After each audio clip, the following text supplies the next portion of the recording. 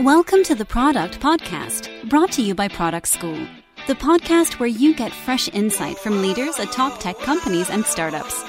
Remember, you can learn product management in person at our 15 campuses worldwide or study with us online. Visit productschool.com to learn more about our courses. You can also hang out with the leaders from these podcasts at our hundreds of annual events and catch us at ProductCon, the world's largest PM conference that takes place every year across the United States and in London. So let's talk about, the topic of my presentation today is product-led growth. And I'll give you details around like why growth, what do I mean by growth, and why it's so fascinating. So a bit of background about myself. I run product and growth at Airbnb. I've had about a good 10 years of product experience.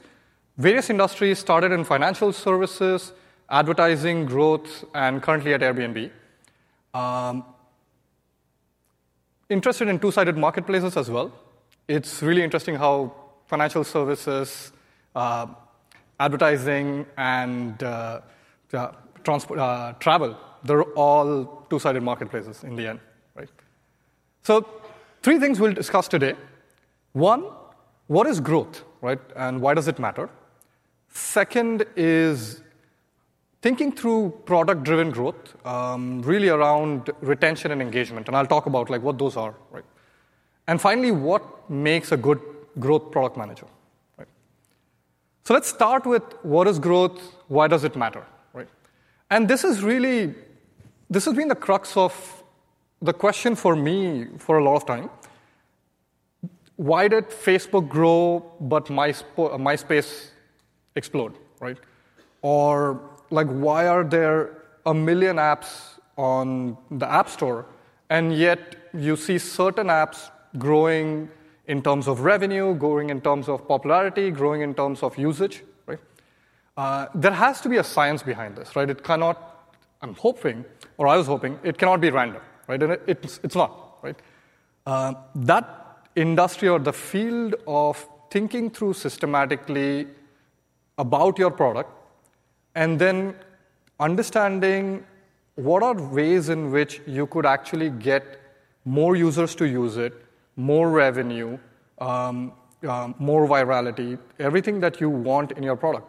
How do you do that, right? So that is growth. There are a few good sort of ways to talk about it, right?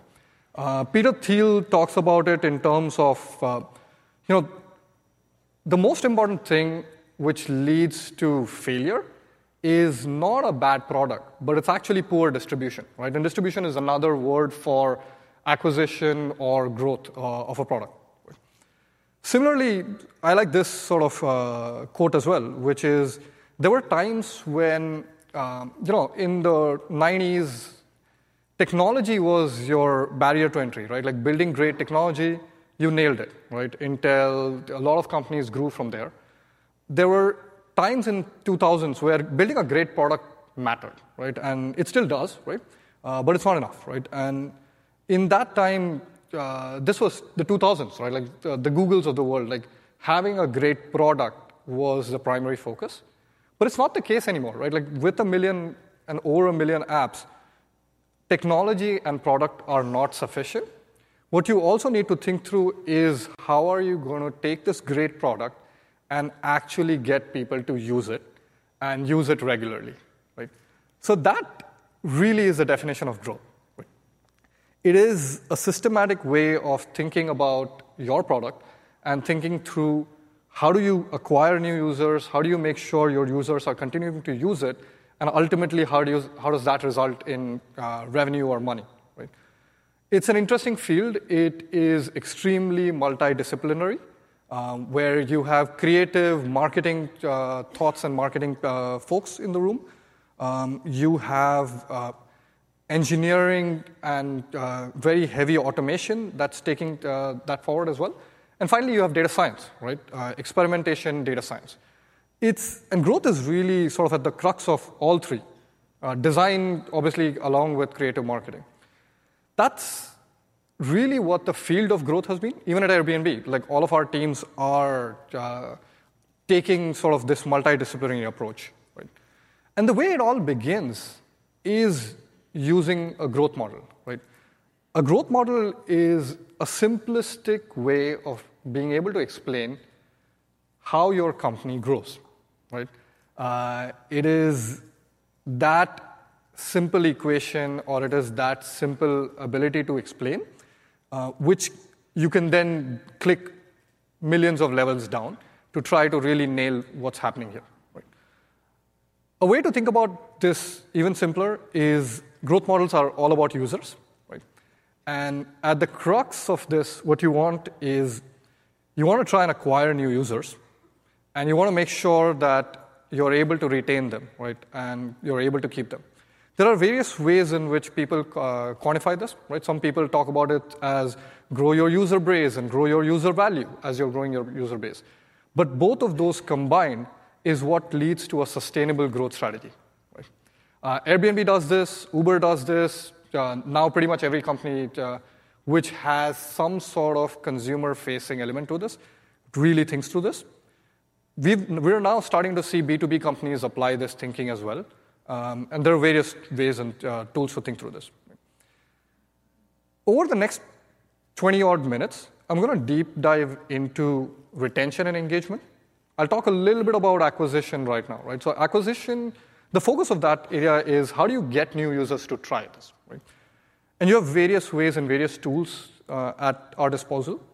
Advertising, Facebook, Google, search optimization, those have all come a long way. Right? There were early days, and now we're at a place where people are spending hundreds of millions of dollars and making sure that you're acquiring the right users and you're acquiring users at the scale that you want.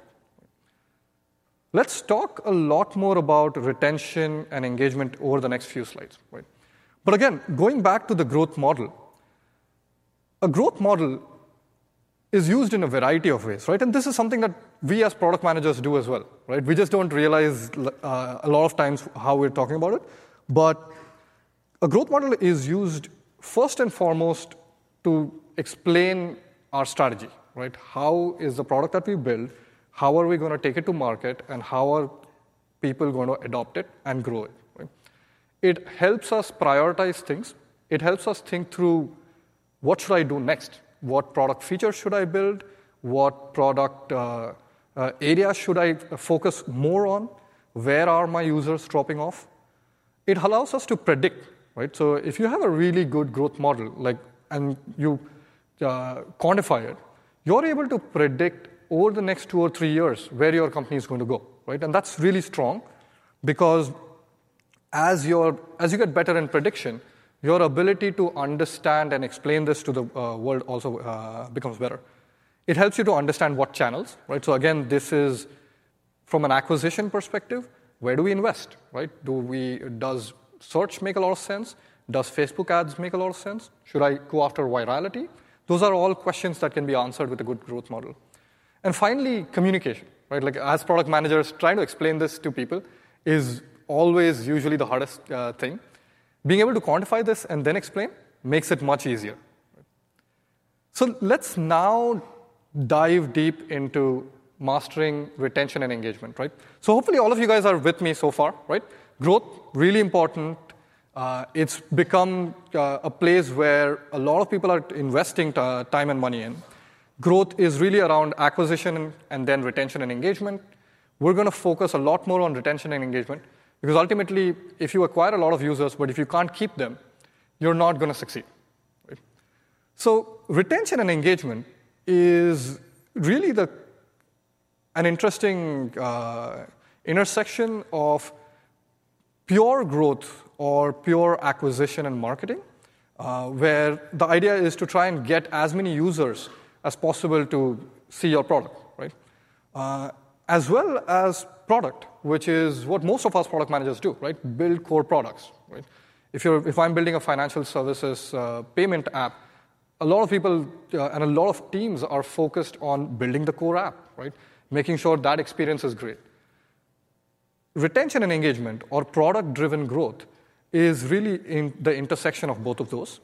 And the idea and the thought process is, let's combine both of these to say, how do we get most amount of users to use our product as often as possible, right? And you've seen a lot of this examples that I'll show you guys around how do you systematically think through this, right? But here's an interesting stat. Majority of people that come to a new product or a service drop out, right? And this happens within days, right? Like within a few days. Most products lose 80% of their users, right? Day one. Now, different industries have different retention rates. Their ability to sort of make sure that you're able to keep users around is different, right? Your social communication apps have a slightly higher retention rate. Some other products like news or e-commerce have slightly lower, right? But there is an industry benchmark, and what you want to do is at least benchmark your product to what the normal expected behavior of retention is, right? But having said that, this is shocking, right? So you lose majority of your users day one, and a lot of products continue to lose customers over the next 7, 14, 30 days, or over a year, right? If that's the case, you do not have a successful product. You do not even have product market fit because you're only acquiring more and more users. You're going to churn through all of them, right? Good products find product market fit, are at least able to stabilize this particular graph. And then the challenge is always, how do we make sure that we are able to try and retain more and more percentage of these users, right? Like how do we take 20% of retaining users and try to get them to 30 or 40, right? And this has massive benefits, right? The benefits you get when you think through retention and engagement systematically is multifold, right? Like the first thing is you're now able to acquire a lot more users, right? Like you don't have a leaky bucket anymore. You can pay for a lot more to acquire the same user because you know that user is going to stay around for a long time, and hence you can afford to pay more.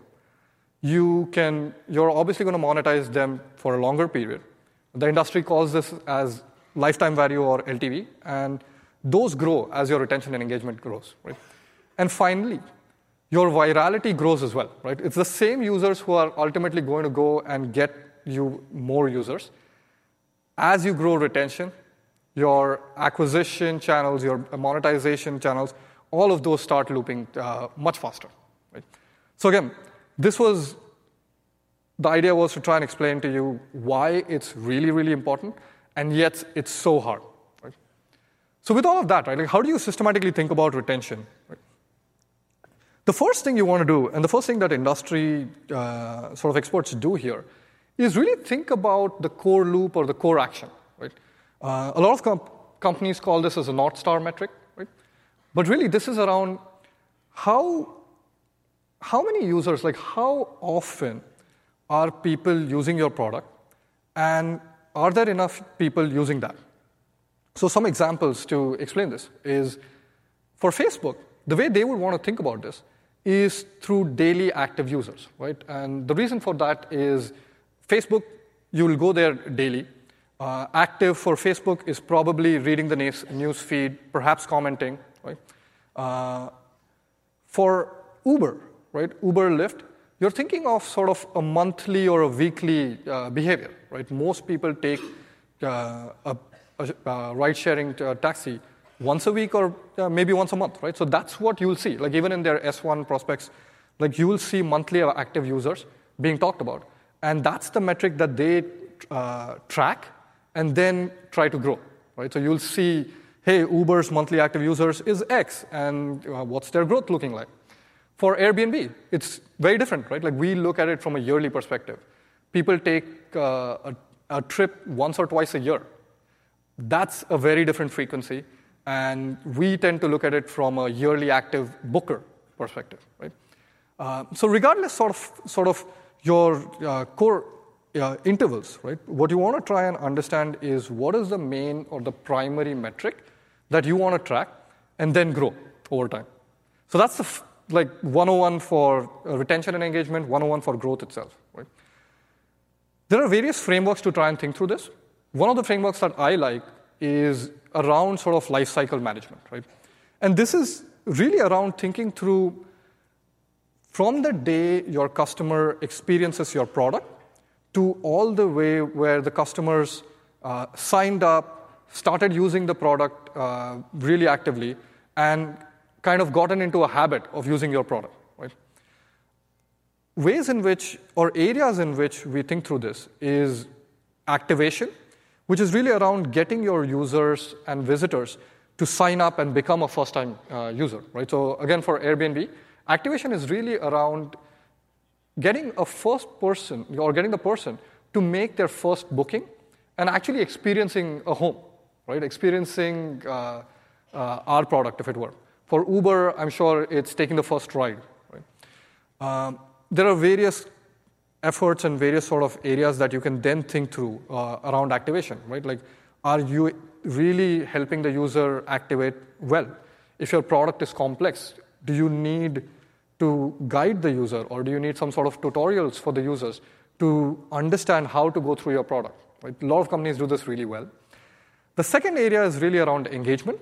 And this is, for Airbnb, is once a user's taken a trip, experienced an Airbnb home once or twice, how do we now get them into a habit, right? Like, how do we make sure that they're using Airbnb for every trip that they make, right? And for different kinds of trips that they make. If it's work, if it's international, if it's domestic, if it's a weekend trip, that's really the way we think about it. Within this, we obviously think about different users and segment them as casual, core, power users. And every user has different characteristics, right? But this, again, gives us a good state of the world, if it were. And finally, as with everything, even in retention and engagement, like, we'll see the 80% of users who dropped off. Like, that's a huge base. Right? How do we get them to come back? Right? And reactivation is really the thought process around there. It is one of the hardest things to do because essentially your user has now experienced the product and decided not to use it anymore. Right? And if that's the case, it's going to be really, really hard to bring them back unless you've changed something in your product, right? Or unless you have something really, really compelling to provide to the user. Right? But again, like, 3 real thoughts around life cycle of a user, right? How do you get them from activation to engagement and reactivation, which is bringing people back? Here, our North Star is to try and get more and more users to be as engaged as possible, right? That's when you know you're doing, like, a great job. Right? Talking about engagement, right? Again, the way to think about engagement is, and I really like this one framework around understanding what game are you playing, right? So Facebook and Netflix, the game they're playing is very different. Like, the game they're playing is around time spent, engagement, right? Like, how many hours have you spent on Netflix? And Netflix does a great job on that, right? They will start the next movie within 5 seconds after you're, like, finished the previous movie, right? Because they're trying to get you into a habit of spending more and more time with their product. Right? Very different for transaction-focused companies, Walmart, Amazon, Airbnb as well, right? Like, our job isn't to try and get a user to sit and spend hours on our website or on our apps, right? Our job is to help users book the home that they want and then have the magical trip that they should be having, right? And if we've done a great job, then they'll come back more and more, right? And lastly, there are companies in sort of the SaaS world who focus on productivity, right? And really around, are users able to use your features more, or are they able to become more productive as a result of your product, right? But different games, so you really want to know, like, what game your product is playing, and then think about, are users really using your product as they should be? Now that we've gone through a bunch of frameworks around retention and engagement for product-driven growth, we have tools, right? And a lot of people do the mistake of thinking about tools before thinking about framework, and that's horrible, right? Because all you're going to do is slap on tools on users. But if you apply a good framework approach on where the customer is in their journey, what engagement game are you playing, then the tools we have at our disposal can be used appropriately, right? So things like onboarding. Does it make sense for your product? Is your product complex or super easy, right? All of those are things that you want to think through. Like, do you lose a lot of users during activation? Like, why are you losing users? Are all really important pieces to think through. Notifications, right? So all of us hate notifications, right? Because most products do not use notifications in the right way, right? So again, thinking through what game are you playing, when are you providing the most value to your users is step one in terms of thinking through notifications, right? So some examples, again, at Airbnb, a really important notification would be if your booking or if your home is due and you're due to travel in a day, that would be useful. If you need to communicate with your host and say, hey, I'm just arriving, that's really important, right? If Airbnb starts pushing notifications on a daily basis and says, hey, why don't you come to our site today? Or why don't you come to our app today? That's going to be horrible, right? But that's different for a different product, right? So for example, LinkedIn or Facebook, the way to use notifications can be completely different, right? Like if it's about your important friends or if it's about important life events. Those are the ways to use it. I've seen really good use of notifications as well as emails. Medium is one of my favorite email/notification examples because the way they do it is the only reason I now go to their product on a daily basis is because of the curated email that I get with exactly the blogs that I want to read, right? And if you do a great job, like this will work like crazy. And finally, incentives, right? Like this is your another tool that you could use, right? Think about rewards, think about sort of coupons that you could provide. If you again think through the life cycle, coupons make a lot of sense at certain times, right? Like if your user has gone dormant, like if they've not used your product for a long time, thinking about reasons why you could bring them back could be one thing, right? Coupons could be great there. If your users had previously been heavy engaged, right? Say they were using Uber on a weekly basis, and now suddenly I've reduced my usage. Like I'm now using it once a month. That's a great time for Uber to think through, like, hey, is there something here where I can get Pratik to come back to a weekly basis? And Uber did this with me. Like for the last few weeks, like they've done a great job using this to get me into a habit of starting to use Uber again, like on a weekly basis. Right? So those are some tools. Larger tools, reward programs. Right? We've all used airline programs, hotel programs. We've used Starbucks. Companies like Uber have sort of jumped into the fray as well. A really great way to build loyalty, a good way to reward your users for continuing to engage with your product. Right? And lastly, community and network effects. Right? So network effects is, in the simplest form, a way to provide more value to a product as more and more users join your product, right? So the simplest network effect is Facebook, right? The more users you have, the more friends that are using it, the better the product becomes, and the better the service becomes. But you can apply this to various products, right? Two-sided marketplaces, again, like Uber, Airbnb, have network effects inherent. Can we build network effects on the guest side itself, right? If my friends are traveling, does that make it more interesting and meaningful for me to travel? And if there are updates from their end, does this make me travel more often with Airbnb? Is an interesting sort of line of thought, right? Various companies use this, but you want to be careful, right? Again, you want to think through this really deeply, whether network effects and community make sense for your product. Right?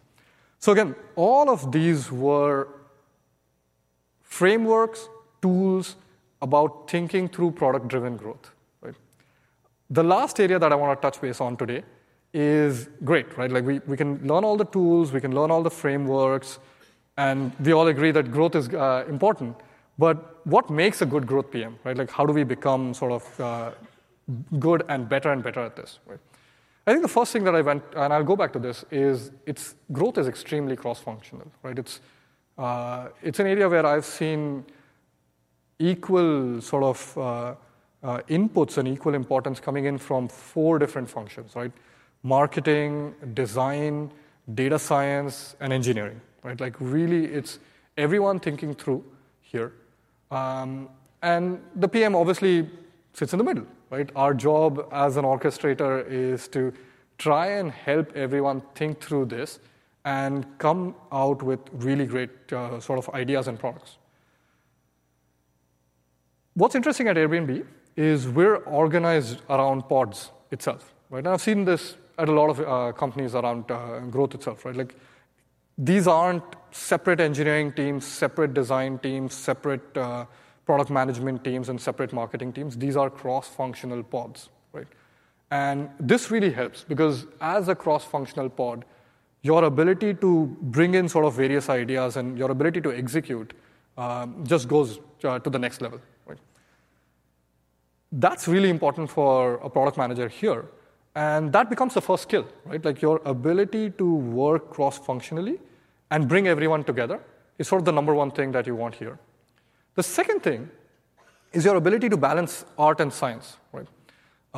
Growth is an extremely quantitative area, right? So things like A/B testing, things like incrementality, ability to understand SQL and write SQL, super important. But you can't just do this through the math, right? You have to understand the why behind the what, right? Like, and the why usually comes through user research, design, user testing, right? And you want to be sort of good at both, or you need to be deep enough in both areas, right? And the last one here is rapid experimentation, right? Growth is very different from product, right? So your cycles in a normal product, like we went from sort of the entire waterfall era to the agile era. Growth is taking agile to the next level, right? Like, you're talking about really fast experimentation at scale and ability to understand within days whether certain changes make sense, right? And then iterating through them. At the end of all of this, right, at the center of all of this is being data-driven and being customer-centric, right? So those are sort of the growth PM skills that we need. These aren't very different from good PM skills, right? Like, these are just focused on certain areas where you need to be really, really deep. So this is really the last slide, right, guys? So key takeaways, if there's 3 things that you guys remember over here, right? So number 1 is growth is becoming really, really important and hard at the same time. But it is a systematic way of thinking about how do you grow a product, how do you improve product and business metrics, right?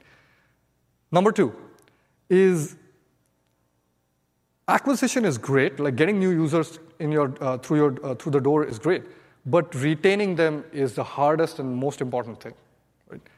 And lastly, a good growth PM, in addition to everything, is ultimately customer-centric and data-driven. Right? If this is all you guys take out of this, that's it. Thank you.